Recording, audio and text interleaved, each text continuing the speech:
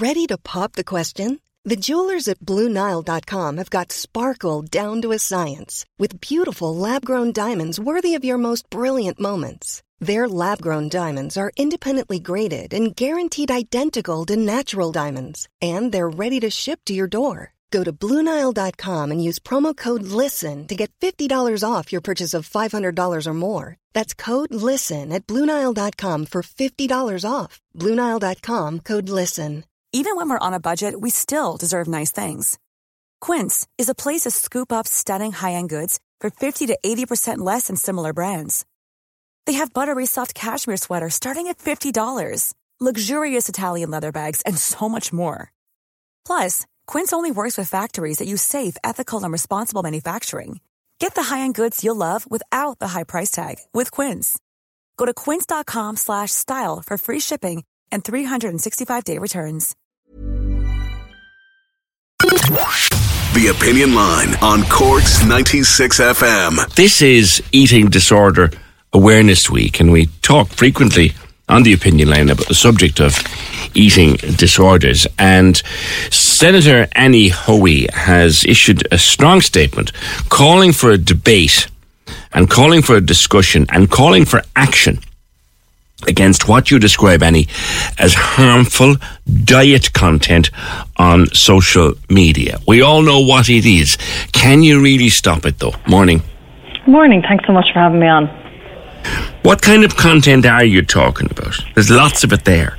Yeah, I mean, the first thing to say is that social media companies already have systems in place for flagging this content. There's hashtags and stuff that people use, and they already have ways of filtering this out. So we're just asking them to take another step, which is the way when anyone posts the word vaccine or injection or COVID, that little piece of information comes up at the bottom and says, for more information on COVID-19, visit, and whatever country it is, it takes them to a trusted source. We'd like to see that in relation to diet culture, eating disorders, that kind of intervention piece. So it's not just that they hide certain content or that other content from influencers or whatever kind of goes on free for all, but that there's an intervention point that if someone sees this particular piece of information or this conversation, they can just get some more information. And I think that would be really helpful. Like literally when I posted a video about this yesterday and I mentioned COVID vaccines, a little piece of information came up at the bottom of the video saying, for more information on COVID, please click on X. Yeah. And we would love to see that in relation to eating disorders and diet culture and stuff like that. I just think it would be such a helpful intervention, particularly when you're thinking about, how much time people spend online, how much we absorb from social media, consciously, subconsciously. And I think it would be a really positive step. If you just take, say, Instagram and TikTok, both of them are full of content, everything from personal trainers to advertising diet apps to so-called lifestyle gurus. Now, for example, there's one particular, I won't name the chap, but he's one particular personal trainer that I follow on Instagram. I follow him because he's very funny. But because I follow this guy, I get 100 ads from other stuff. Do you know what I mean? That's a problem too. If I was a person who took the stuff seriously that I get in advertising, I'd be gone mad. Yeah. You really kind of have to have your wits about you, don't you, on these things? Like you click on one thing and then suddenly, you're bombarded with things. I think I looked at something at towels once, and now I can't get towels off my timeline. I don't need any more towels. But that's very pervasive and invasive if it's something, as you're talking about, gym, diet culture, buy this tea so that you'll be skinny, these kind of things. That subliminal stuff can be very damaging. So actually going into advertising and stuff is an even further conversation that I'd like for us to have, and the management of that around social media companies and what ads people see in relation to, as I said, this diet culture, influencers and stuff like that. But as I said, even just the baseline of putting a intervention piece, if you will, at the bottom of those videos, I think could be really, really helpful. I think is it something like 66% of consumers who follow influencers purchase a product as a result of an influencer mentioning it. So, you have to think about then the impact that would have in relation to diets, restricting foods, taking up certain exercises. So I think social media giants just need to do a little bit more in tackling this. The Leinster House bell is going to annoy us for the couple of minutes that it's there, Annie. But I think the advertising, you said it's a conversation worth having. I think the way social media advertising works, is there anything we can do about that? In that if I look at a video for the sheer fact that I'm interested in it, or I find the presenter funny, or I'm doing it to research something for my show, I'm bombarded with advertising. It's almost as if my social media is listening to me. Yeah. I mean, if I knew how the algorithm worked, I feel like I'd be a much more wealthy woman. And I would, if you knew how to game this system. And like that's how social media companies are designed. They are a for-profit. Ultimately, we have to remember that they're not a neutral public space that anyone can. They are for profit, and their monetization is running these ads to us. I think that is a really big conversation that needs to happen. We obviously have the Online Safety, Media and Regulation Bill, which I think will have an impact on certain ads, around what children can see, age limits and stuff like that. But I mean, we still are, and this is an overused phrase, the Wild West of social media. We don't know what's happening. But I think there still is an awful lot more that we need to understand as legislators and as consumers in social media as to how they are using us in order to monetize a product. And very often those products end up being, the diet pieces, or you look at something and suddenly you get towels until the end of days. Yeah. I think there is another piece of work that needs to be done around that literacy on it, and understanding that when we go in to use a product, it's not a free product. We're posting things on, but there is a transaction, and I'm not sure how fully aware we all still are of how that transaction works, because as you said, things just kind of appear in your timeline. It's almost very hard to tell, I think, now on certain social media what is being recommended. Yeah.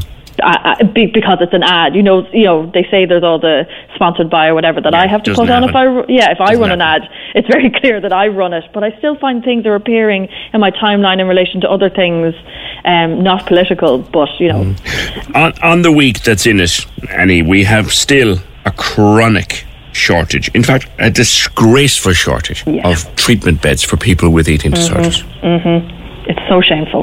How many in the country? Now, government will debate this, but as far as we understand, there's officially 3 beds in St. Vincent's, and then anyone else, those are the specialist public inpatient beds for eating disorders. They're in St. Vincent's University Hospital, but they're only therefore available to that specific HSE catchment area.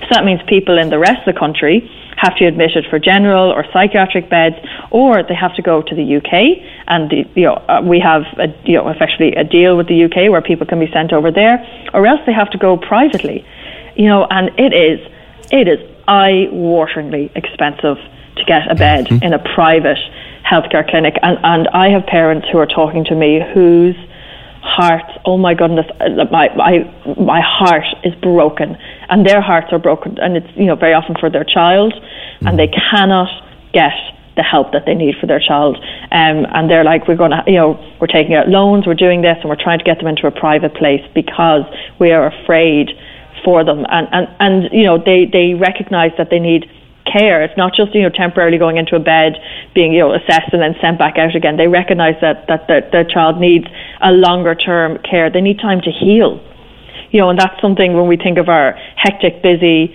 healthcare system. A space for someone to heal is not embedded, I think, within when we only have 3 specialist public inpatient beds. So we really think that it's just, I can't portray enough on this conversation the heartbreak of those parents that I've spoken to. I've spoken to some of them. I spoke last year, you may have come across her as well, and to a very, very impressive young woman, Dr. Lisa Murphy, and her fight to get into a private bed. She had to GoFundMe for it. Now, I met her again at Christmas time, and she is in great health and great shape. We were chatting about it. But she said if it wasn't for that, being able to raise the money, she doesn't even think we'd have met again. And people doing GoFundMes or running races in order to fund healthcare that we should have, that people should be able to access. I just don't understand when we have government going out being like GDP this, economy that, rainy day fund the other, all great and valuable. But what does that mean if people can't get the care that they need? If we have people who have illnesses, who are doing a GoFundMe and are saying, I simply will not be alive if I cannot get a bed in this private facility. That's a poor indictment of where we're at. All right, thank you. Leave it there. Senator Annie Hoey of the Labour Party. Cork's 96 FM.